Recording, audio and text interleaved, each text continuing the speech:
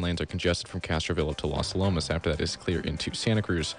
For weather, it's 71 degrees out right now, and time for Planet Watch.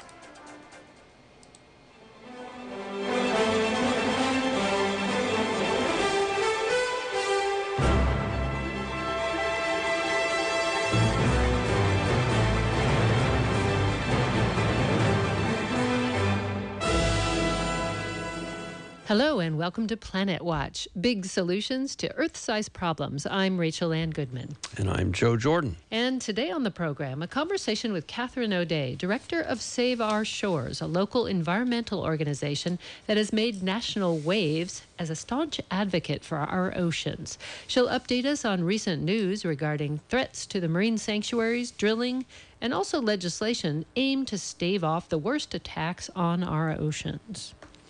We have a podcast to which you can subscribe for free at our website, planetwatchradio.com. So that's all one word. How many letters? 16 letters. planetwatchradio.com. And we'd like to thank MZ for sponsoring this program on local radio station KSCO AM Santa Cruz. And a special welcome to our listeners in North Carolina and Ohio and sometimes West Virginia. Before we go to our interview, here's a roundup of science and environment news with some of our interns, Maya Rodriguez and Tommy Martin. I think we'll start with Tommy, so you're on. Like the fabled Greek myth of Icarus, NASA launched the Parker probe yesterday, aiming for the sun. Approaching 430,000 miles per hour, the probe is the fastest man-made object ever launched. At that speed, the probe will make its first flyby in late September, eventually coming within 3.8 million miles of the sun. The probe weighs about 1,400 pounds, about the size of a small car, and has a heat shield made of 4.5-inch thick carbon composite foam material. That shield will come in handy as it attempts to uncover the mystery of the sun's atmosphere, or corona, which it will pass through repeatedly. This journey will require the heat shield to endure temperatures of 2,500 degrees, protecting the 4 data collecting instruments on board from conditions hotter than lava. The probe is named for Dr. Eugene Parker, the scientist who discovered a phenomenon called the solar wind, energy particles given off by the sun. That makes it the first NASA spacecraft named after a living person. Very cool. Do you know that person who it was named after, Joe? You worked at NASA. Don't really know anything about him, but there is one thing, sometimes you hear these big numbers. Okay, it's going to go within 3.8 million miles of the sun. Well, what does that mean? Well, okay, just for reference, the sun's average distance from the Earth is about 93 million miles. So, roughly 4 million out of 93 million. And the sun itself is 864,000 miles in diameter, so roughly a little under 1 million miles. So this spacecraft's going to go about 4 suns out from the center of the sun. Well, it really couldn't get any closer now, could it? It would burn up. We haven't figured out technology that will let us send something directly into the sun, and that's why we don't know about as much about it as we would like to. And I just have to get a riff here. Tommy said conditions hotter than lava. I just came from lava yesterday. I was on lava yesterday, but it was frozen lava. In Hawaii, the big island of Hawaii. And, at some point on a beach, a family had dumped out a cooler full of ice cubes on the hot sand in the hot sun. And so I got my spiritual courage on and took deep breaths and said, I'm going to walk across cold ice cubes. Anyway, so I did that. Did you get I'm close transformed. to the actual lava, Joe? When you some actual flowing lava. Although Kilauea, we had an interview about that a few weeks ago. It's kind of slowed down now, but there's still a lot of fog in that, volcanic fog. I walked within, I think, 30 feet of some active lava, and it was so hot, even 30 or 40 feet away, that your eyelashes started to singe. You could not get much closer, and I think it was about 3,000 degrees, something like that. Mm-hmm. So that spacecraft's going to go where no spacecraft has gone before. And hopefully make it back to tell us something about what happened. Well, here's another story for you. Although global warming may not cause more fires, the ones that are blazing in California right now are bigger, burn longer and are more extreme because of climate change. Noah Diffenbaugh researches the connection between climate and extreme weather as a professor of Earth System Science at Stanford University. He said the longer fire season in California is related to climate change because global warming caused by greenhouse gas emissions has increased the average temperature by almost 2 degrees Fahrenheit. A prolonged drought has also stressed forests and dried fuels, which has added to the extreme fire picture. A record-setting 129 million trees on 8.9 acres were dead at the end of last year because of the state's drought, according to the U.S. Forest Service. Currently, the Mendocino fire is the largest fire in California history, and 8 people were killed in the Redding fire alone. Currently, 9 major wildfires are blazing across the state. And another report from yesterday, as we approached the mainland from the southwest, you could see this huge pall of clouds of, forest fire smoke coming from all over here. And that scientist who Rachel just mentioned, Noah Diffenbaugh of Stanford, he did his graduate work here at UC Santa Cruz, a pretty cool guy. He was part of the team that came up with the RRR as the ridiculously resilient ridge of high pressure that's been hanging out over the Northeast Pacific Ocean, which is actually partly responsible for these prolonged droughts we've been having. We're going to have him on the show here sometime soon, talk about all this stuff. One thing that, if there's any silver lining, which it's hard to see any silver lining to California's catastrophic fires, it's that finally the news media seems to be getting the fact that this is not normal. It's not even the new normal. In fact, Jerry Brown said this is the new normal. And they said, I think it was Michael Mann, the famous climate scientist, corrected him and said, with all due respect, that's assuming we reach a point in temperature and it stops. That's not what's happening. It's just continuing to go up. So we need to do everything we can to prevent it from going up further and faster so that we can live in this beautiful state we're in and take care of it properly. And actually, just one other thought. The airplane yesterday hit the coast right at Pigeon Point. We went right over the lighthouse, but I didn't realize that until later. But then we're going across all this vast timberland. And I was almost thinking we were up in Mendocino or something, except there would be fire there. But we got a lot of redwood and evergreen forest around here that so far has escaped. Let's hope it stays that way.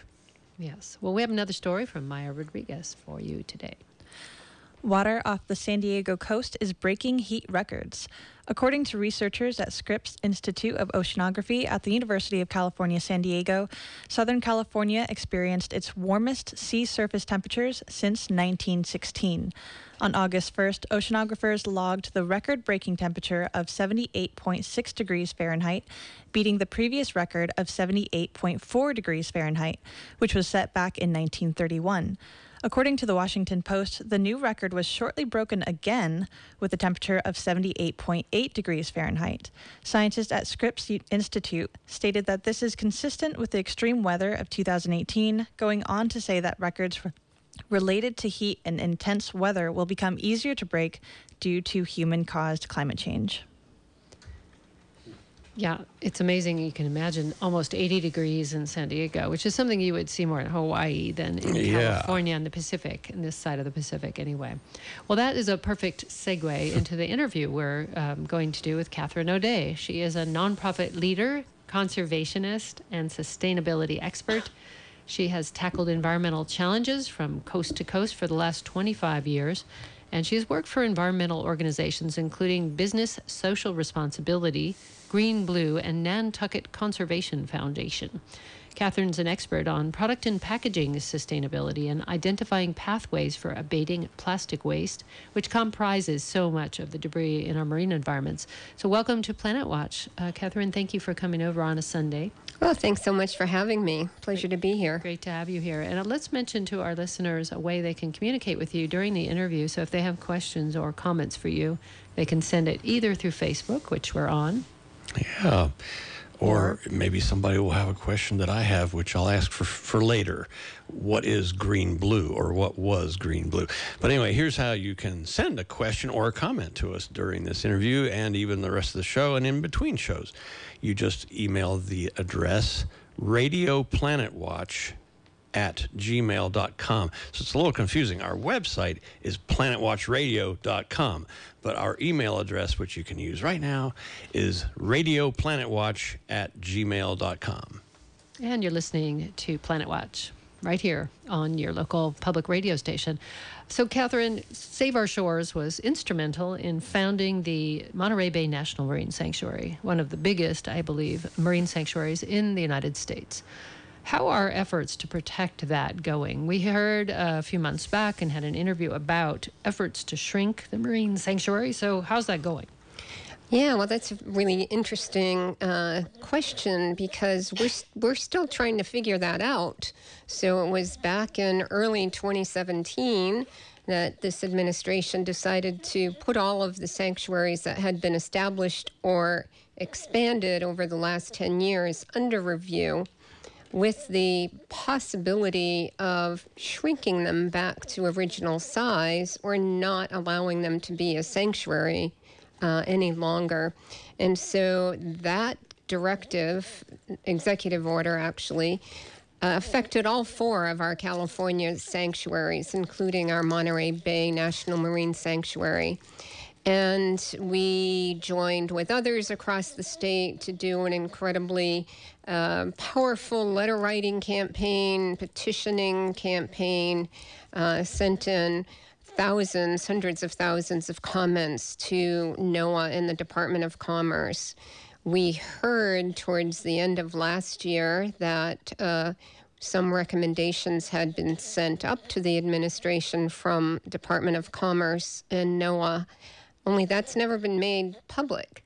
So we're sitting here waiting to know the fate, in our case, of the Davidson Seamount, which was added to the sanctuary back in late 2007 or 2008. I'm not exactly sure of the date there, but within that 10-year period for the review. Just in case people are wondering, a seamount is an underwater mountain. Mm-hmm. And, they're valuable just as geological formations, but especially marine life really hangs out. A lot of interesting stuff goes on around those. Any other things about seamounts? Yeah, I mean, what's special about the Davidson Seamount is that it's only about 74 miles offshore.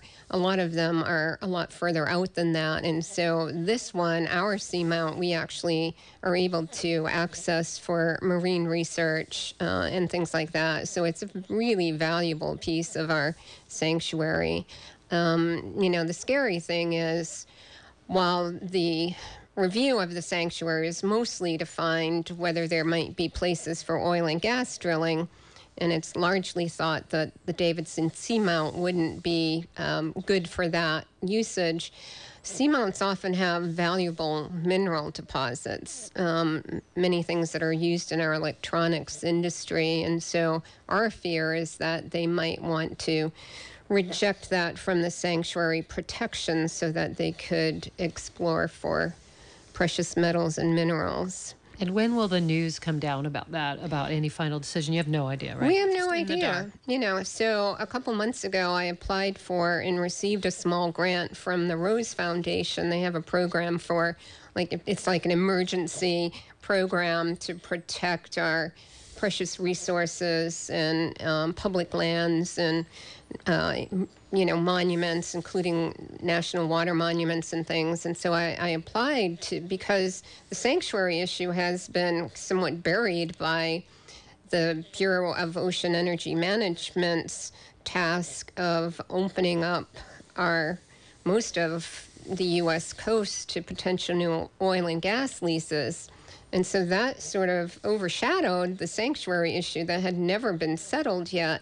So I got this grant to allow us to kind of revive interest in the sanctuary issue and protection of our seamount. And we've been campaigning to, try and shake loose any decisions that were made. We have a petition on our website that you can sign. We hope to send that into Department of Commerce, the NOAA administration, as well as Interior Secretary Zinke, sort of not NOAA, but the Ross, Zinke, Pruitt's gone, yay. Wheeler may be worse, and is Perry. He the interim EPA chief? Wheeler, yeah. So, I mean, if you look at the aggregate of all the things that are happening about the environment, including oceans policy, but there's an all-out assault on the environmental laws of this country. All out. I mean, it's on every single front. It's not one area like the marine sanctuary. It's drilling, logging. And we just heard today, I just read today, that the Endangered Species Act is under attack. Yeah. So if you like elephants or any endangered species, salmon, just add, those to the list. What they want to do is they want to stack up the worth of the animal against the monetary value of the property it lives on. And if there's money to be made on that property, then the animal doesn't get listed as threatened. Right. So it makes us feel threatened ourselves as a species to hear these stories. And then we'll go through a couple more. And of course, we're going to get to what can you do? What can you do to help fight back? Because obviously we need a planet to live on that is not devoid of all other species except humans. And we are going to win, by the way. There are grave threats, but we're going to win. But anyway, Rachel just mentioned elephants, and I just realized a couple hours ago, today is World Elephant Day. Really? So happy World Elephant Day. Happy World Elephant and Day. We all love our elephants, and they are vanishing all too fast, but we're going to win with this one and all these other ones. A really interesting example of elephants, too, and how environmental protections can hinge on just one love of one species. When Trump tried to lift the ivory ban on hunting of elephants, there's a huge international outcry, and he backed off of it. Mm-hmm. Even though his sons like to hunt, and there's big pictures of them with elephants. Right, and he's still and allowing leopards. trophies to come back into the country, which again I think is primarily for his sons. It's like running the country as your own caliphate. I mean, as your own private, family business, basically, to benefit your family, which is never how it was supposed to be. So I hope we can turn that one around. Yeah, and it's just amazing that the Republican-dominated Congress allows them to continue to, I think, violate the very nature of governance in this country and what it's supposed to be. The thing I have to keep wondering is, don't these guys have kids, and grandkids? They do. I and mean, those what are they going to kids- leave for them? The kids like to hunt. That's what they like to do. And they like Okay. to, yeah. And then So, a couple generations down, there's nothing left. But anyway. Right, but to and some we all need a planet. We all need an ocean. We all need atmosphere to breathe. And to be in denial that species are going down, and of all the science, is to basically consign your kids to a future without these animals, or the ocean where they can go swimming, where there's nothing left. Yeah, but, to care, you have to have a heart. I'm not sure that, many of the folks in D.C. today have either a heart or a soul. Well, also, Or I think it's a matter of education. Probably a lot of those poor souls who are unfortunately in control were never shown the wonders of nature. They never really got a chance to play. I mean, I'm just speculating, but I know that that's kind of the way things work. If you get out there like Rachel and I and others in here have all done, you develop a love that is fierce, right. and will make you do whatever it takes to protect things. Yeah. And some of these people who don't give a damn, well, obviously they never experienced it. They just don't know what they and their children are going to miss. Yeah. Well, I'd like to circle back to Save Our Shores and the great work you do, because your volunteers get out on the beach and they pick up trash regularly. And they see the kind of harm that's being done firsthand. And of course, they care enough to do that. Talk a little bit about the education you do around these issues, Sure. both of trash, just plastic waste, and other things that get people fired up enough to work on the legislative side. Because there's obviously, if we just clean up the trash, it won't solve the problem. Yeah. There's more trash coming down the pike, and you guys are Right. working to prevent it at its source. So talk about that piece of work you do. I mean, I want to get back to drilling and the monument, because I don't think we finished that conversation. But Yeah, but, the education, I think, is sort of fundamental. If we're really going to change things, we have to educate people, and it starts with the kids. But we also have a lot of adults who need sort of a refresher on, environmental ethos. But we get volunteers out. We do almost 300 cleanups a year across the entire Monterey Bay, from Mostly we operate from Davenport down to Asilomar, and we're out cleaning the beaches during the week. On the weekends, we go into classrooms and we bring them alternative science education, and we almost always follow that up with a field trip, and we get the kids out to the beach. And it is still amazing how many of those kids, when we go to schools in Paro Valley and Salinas, have never been to the beach, and they live 1 to 10 miles from it. And so if we can't get those kids onto our shores, they're never going to have the understanding. It's, goes back to what you said, Joe. If they don't grow up experiencing our environment, they don't gain that appreciation.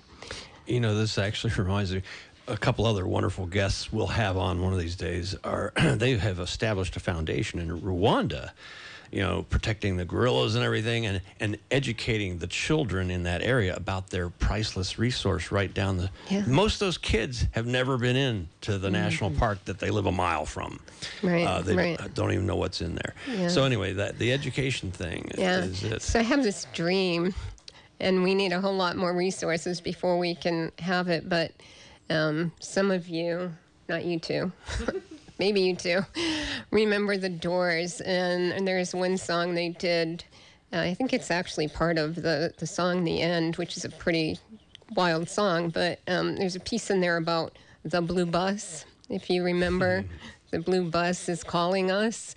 I have this dream that we could have a blue bus, Save Our Shores, Adventures to the Shore, to take those kids who don't ever get to go to the beach. Gosh, just keep running that, like 3-4 times a week, and get kids from the schools in Salinas and even up over the hill into the Central Valley. As those kids come in the summer once maybe in their entire life. This is an uncanny resemblance to the late, great Ken Norris's Natural History Field Corps program for college students, where he would take them out into the wilds on a blue bus. And Rachel and I have each had lots of experience with that. But anyway. And it does change your life forever to have just one encounter with an animal or some amazing experience in nature to change your entire perspective on If I could just tell a favorite story, kids on the beach, and so we had a field trip out, and the kids were walking the beach, and happened to be a stranded whale on this particular day. And so our program staff used it as a teaching opportunity, and they talked to the kids about where the whale came from, why it might be on the beach, what they could learn, that the rescue teams were going to come and they would investigate what happened and what could be learned. And one kid, according to my staff member, his eyes got as big as saucers, and he goes, "You can really make a living researching whales?" And that's exactly the kind of thing we want to inspire, that these kids grow up and they go to UCSC and other great universities with oceanography and marine sciences programs, and they come out and they continue to be stewards of our most precious of all resources. No ocean, no life. Dan Hafley, who we interviewed couple months back in January, and I think we replayed that show just last week, talking about the protection of our coast from oil drilling and all the other threats. He was the head. He founded Save Our Shores, or one of the founders that you are with now, and he has lately been working, and I think just retired from the O'Neill Sea Odyssey, which is a program that takes kids out, on sailboats and educates them all about the marine environment. Yeah, and a lot of those kids, it's the first time they've ever seen the ocean, and they get to experience on the incredible O'Neill Sea Odyssey catamaran. Named for the late, great Jack O'Neill, the guy who invented the wetsuit practically, and then wore a patch on his eye because he got pranged by a surfboard once, a long time ago. He's passed now, but it's a great legacy that he left. Yeah. So let's move from educating people who, firsthand and individual, one at a time or in small groups, to collective legislative action. Tell me, Save Our Shores is one small, mighty organization that's, started the Marine Sanctuary. That's a huge accomplishment. And now it does all these cleanups and education. But you're also working in the part of, the behind the scenes, what they call sausage making, where people try to either trip up the evil ones who are trying to kill our environment, or they try to advance protections. in various ways. So what's happening on that front, and who are you working with to try to fight back against what's a many-pronged onslaught at this point? Yeah, and that's a great way to put it. It is a many-pronged onslaught that comes at us fast and furious. I mean, I have to say it's something that's really taxing our budget, as almost every week there's something new we need to react to, we need to respond to, we need to, build a groundswell of educated citizens about things that are coming out of D.C. But that's a tactic too, actually, that they're doing, which is an all points assault so that they exhaust their opponent. It's interestingly effective. And while we're all focused on what just happened last week, he's getting something else going under the radar screen that flies under the radar, and we can talk a little bit about that. But right now, Save Our Shores locally is, I think, really leading the way in terms of keeping our citizens educated and aware of the things that are happening, giving them opportunities to call their legislators, both locally and in D.C., to write letters, to come out to rallies and protests. And we're part of a larger statewide coalition. It's called Protect the Pacific Coalition. And I think there's about 30 organizations across the state. Other groups, similar to ours, like Heal the Bay down in Southern California, and then some of the larger organizations that have California offices like Environmental Defense Fund and Natural Resource Defense Council and Oceana. And so all these groups have come together, Center for Biological Diversity, and we meet by phone generally every 2 weeks to strategize how to respond to these different issues they're coming down the pike, coming out of DC. We've, as a coalition, back in February, had a statewide protest day. And some of you may have come out when Save Our Shores did a march from Lighthouse Point to Cowell. We had a bagpiper leading the march. We marched right onto the beach and filled in letters that had been dug out in the sand spelling no drilling. And, we had over 1,000 people who marched and then filled that sign. I was one of them. Yeah. I believe Tommy was one of them too. Tommy, you were there, weren't you? Yeah, oh, yeah. I was there. What was your impression? You're a student of journalism and politics. Do you think that protests like that make a difference? Yeah, to an extent. I think that more of them need to be organized. Obviously, one march doesn't change an issue as big as this, but there, like you said, there's been so many marches and so many things that we've been tackling. It's kind of hard to stay focused on one thing, it seems. I got a question for you, though.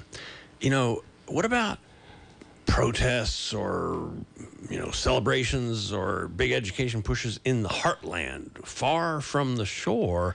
A lot of those people like to go to the beach. They treasure those times when they can go to the beach. Did you ever do stuff that reaches out to them? That's a really great question and great point. And, a former director of Save Our Shores, Vicki Nichols, who followed Dan Hafley, was with Save Our Shores maybe a decade.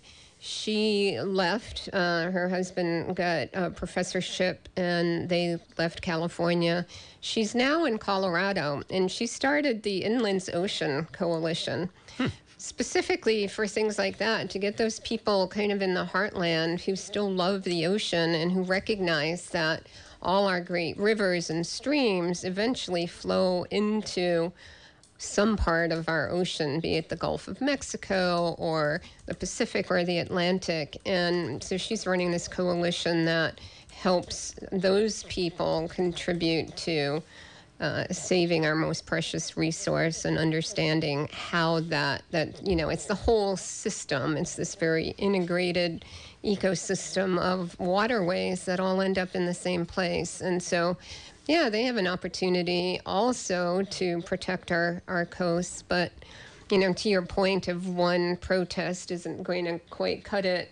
We're planning another action sometime in the fall. It's still coming together, so I don't really want to say too much about it. But it's probably going to address the four most egregious things that this administration has come up with yet. The first being, still trying to find out what, if anything, is going to happen to our sanctuaries, fighting the offshore oil and gas drilling threat, the renewed threat, the repeal of our national ocean policy, which Trump did while we were all focused on the immigration horror story of separating children. He got that in under the radar.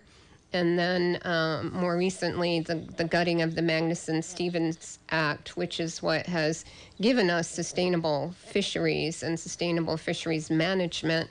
And that's all being taken away for the same reasons he's been doing everything else. Economic development. It's all about the money and not the resources. That last one is the fisheries in the oceans in particular, or? Mm-hmm. Yeah. I mean, this all goes back to campaign finance reform in my book, and really capitalism at its worst. Rampant, free market capitalism, not the friendlier kind where people pool their resources through their taxes to make the world better. We're seeing kind of an end stage extreme oligarchy happening where you get these extremely rich billionaires donating to campaigns, and then people like Donald Trump get elected and do what that oligarchy wants, which they think they want, which is complete unfettered access to the resources of the country for their private gain, not, by the way, for raising wages or employing people or making the environment better, but simply to feather their private family nest, which is a amoral position or immoral position if you look at it, because it's only for a very few people, the 1% benefiting, not the average person. And this oligarch in particular has also filled his cabinet with people who not only have the same me, myself, and I value system, but have actually, brought suit against the administrations that they're running. Pruitt had sued the EPA 14 times before he was named the head of it. Before he was shamed out of his position for horrible corruption and feathering his own nest privately from government funds. That's another story. He's gone. Yeah. Now there's some other guy in there, but I'm sure that guy's going to have the same. But he's gone, but we still have Zinke in Interior, and all he's interested in is in, just taking back all those national monuments, land-based monuments for oil and gas drilling. They've just recently opened up for leasing parts of the Grand Staircase, one of the monuments that there's been so much. Bill Clinton created, by the way. Well, like Rachel's just said, a big root part of this problem, the root problem is the whole campaign finance thing. But you said the word actions a bit ago. We're going to be gearing up for a new action. We're not going to talk too much about it yet, but it's going to be an action. I'm thinking, okay, I'm hoping it's legislative, policy, organized. And then the other big root thing is the media. What gets into people's brains anyway? How do you capture people's hearts and minds and get them organized to kick some ass out there and straighten things out and make the world a better place? It's the media. And so, one thing people can do is to fund really good, intelligent, wise media. And by the way, we haven't done our Patreon pitch for a long time, but this show, you can do a crowdfunding thing through Patreon, which is Patreon/planet_watch. And you can donate a little or a lot every month, and you can cancel whenever you want.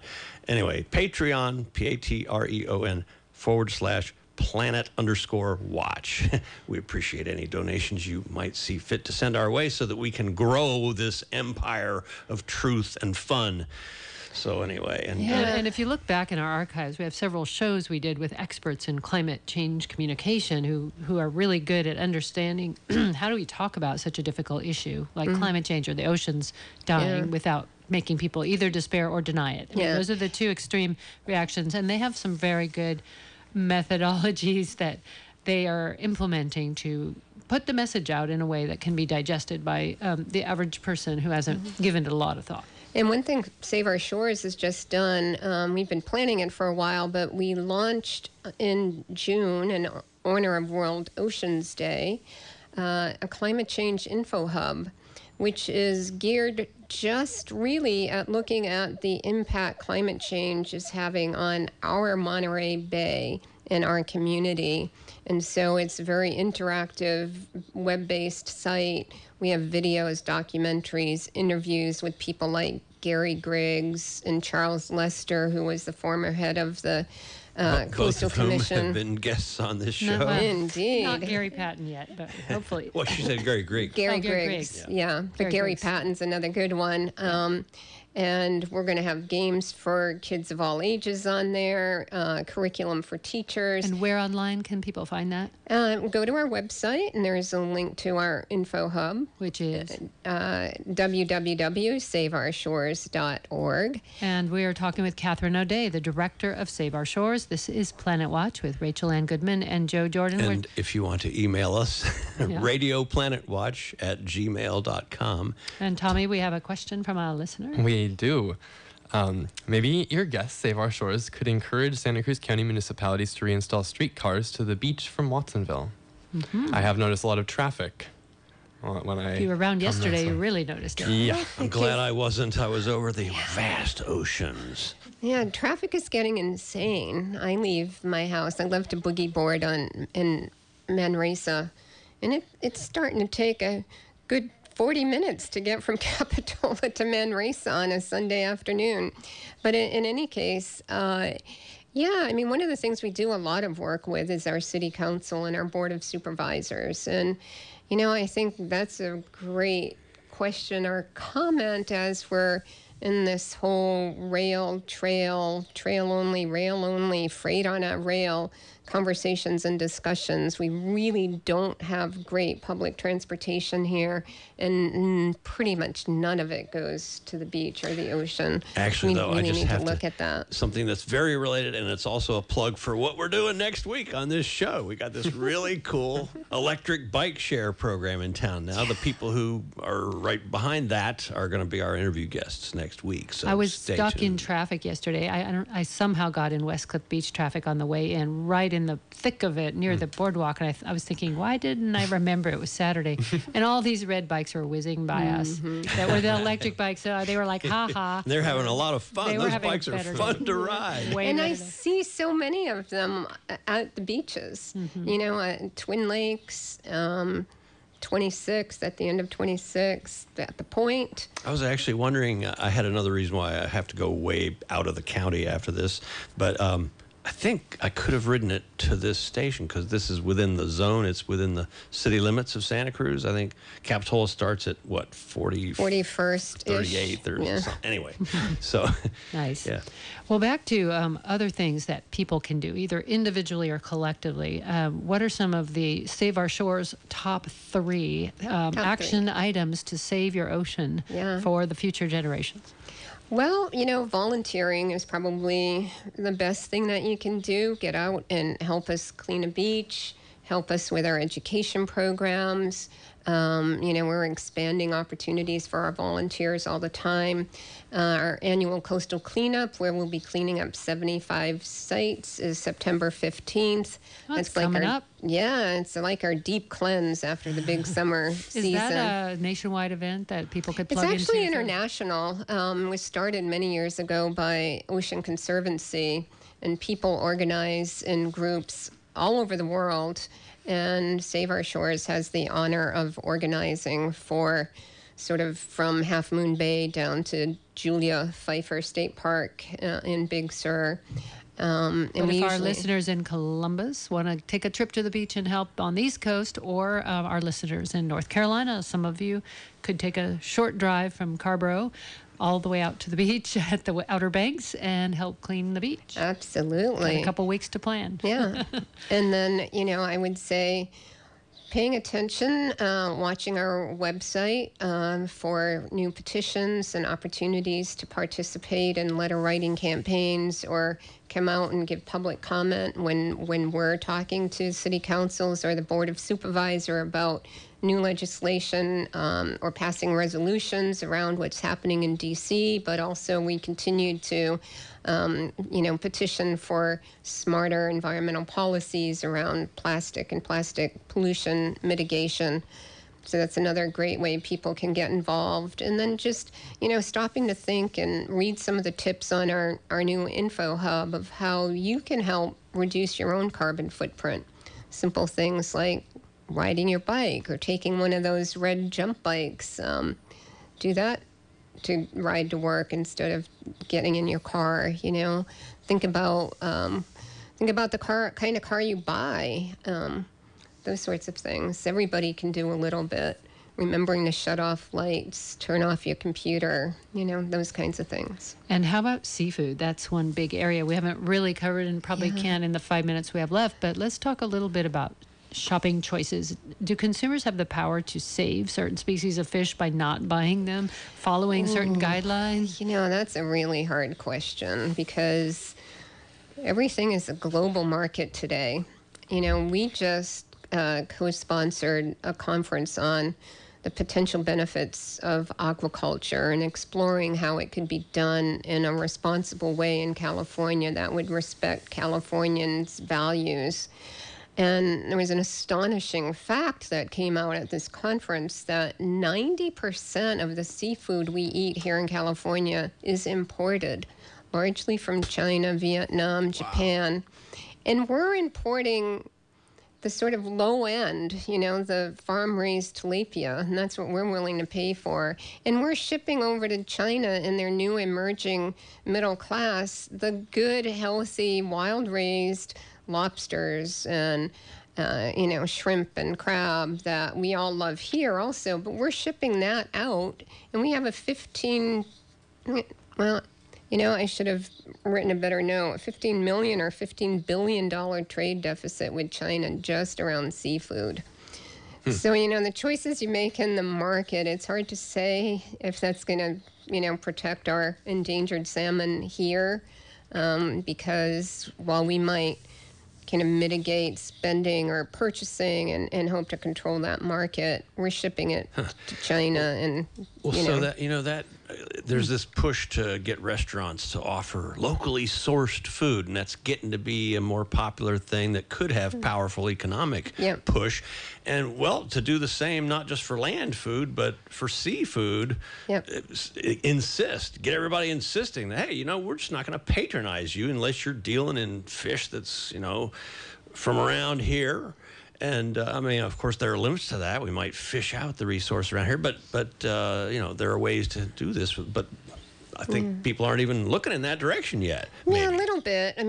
Farm to table has become very popular, and with aquaculture, there's we do have some good shellfish aquaculture here and some seaweed aquaculture, and they're getting more into the farm to table. But there's also some ocean to table movement, and there's also some ocean friendly restaurants out there, some criteria for restaurants to meet, and they can, put a little placard up that you they're have in any ocean. of that on your website? Actually, no, it's something. Or some of the good ones. Yeah, we're an equal opportunity organization here. That's actually something that the Surfrider Foundation has done. Speaking of sister and brother organizations, I'm on the board of directors of Ecology Action, which has long worked with Save Our Shores. We actually used to coordinate the annual coastal cleanup, and then you guys took it over. But and we'll have to talk afterwards about what we're doing together these days.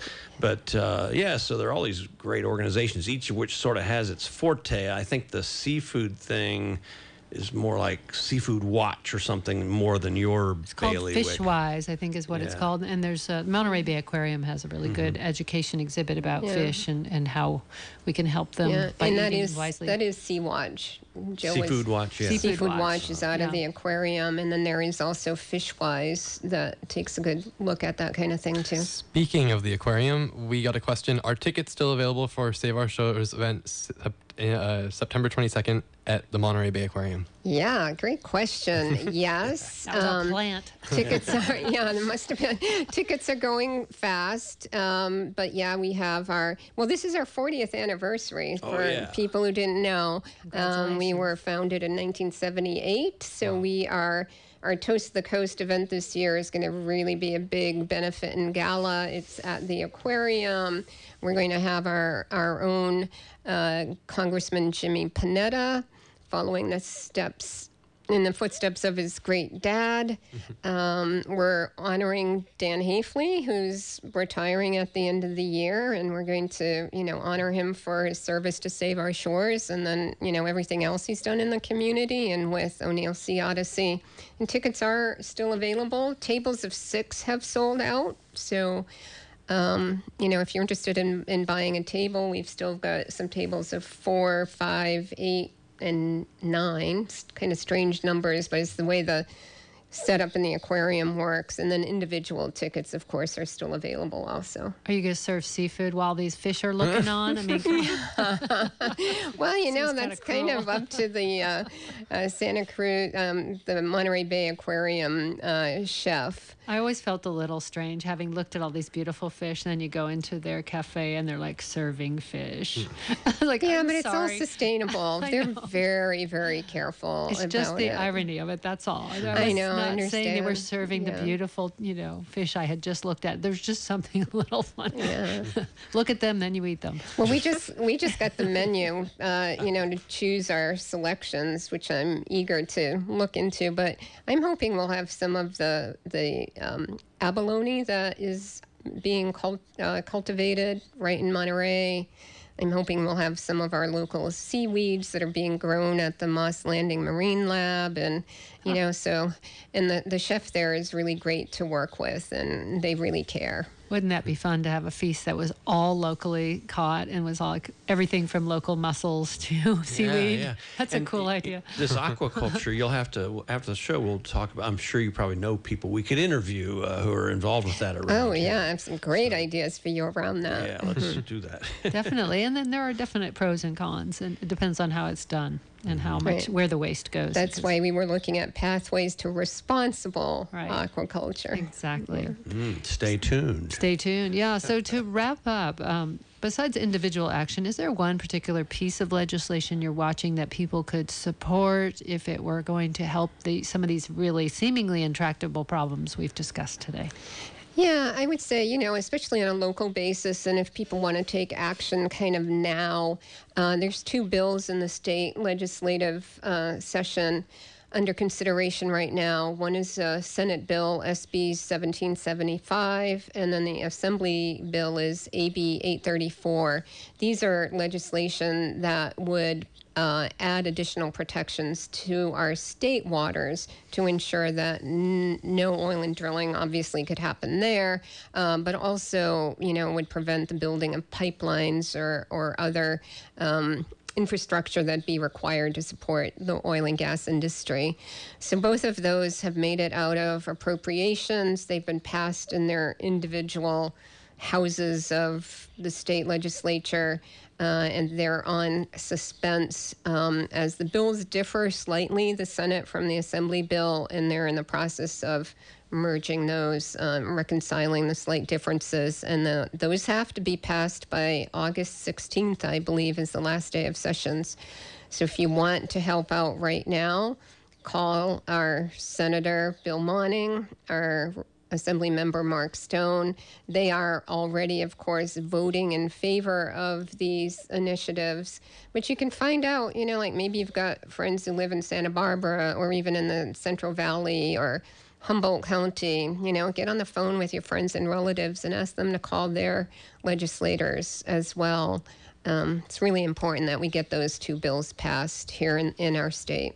Thank you. And if you're listening and you're in Reading or somewhere like that, you can look up your legislators and mention those bills.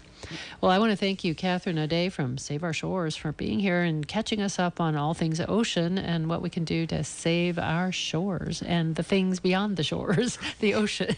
Thanks so much. It was great to be here. Great to have you. It's nice to meet you for the first time. Yeah, and have a great day the rest of your day. We're going to go to Joe Jordan for some oddball stuff, as we are wont to do. Yeah, we're going to roll with some oddballs, I guess. Lots of oddballs coming in from space right now. We're at the peak of one of the very best meteor showers of the year.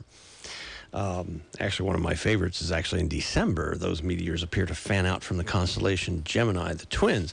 But the one that's happening right now, and its peak should actually be tonight, Sunday into Monday, August 12th into 13th, and it's called the Perseid meteor shower.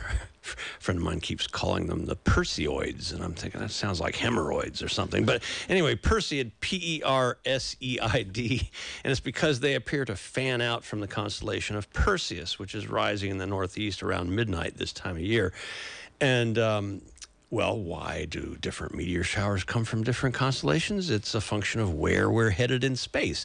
Imagine this. You ever driven into a snowfall or a snowstorm at night with your high beams on? The snowflakes appear to fan out like spokes of a wheel. They're all coming parallel to each other towards you, but by perspective, they appear to fan out. Does that make sense? Yeah, well, so the Earth is barreling through space at, 20 plus miles a second, like right now. Frequent flyer miles every second, 20 more miles.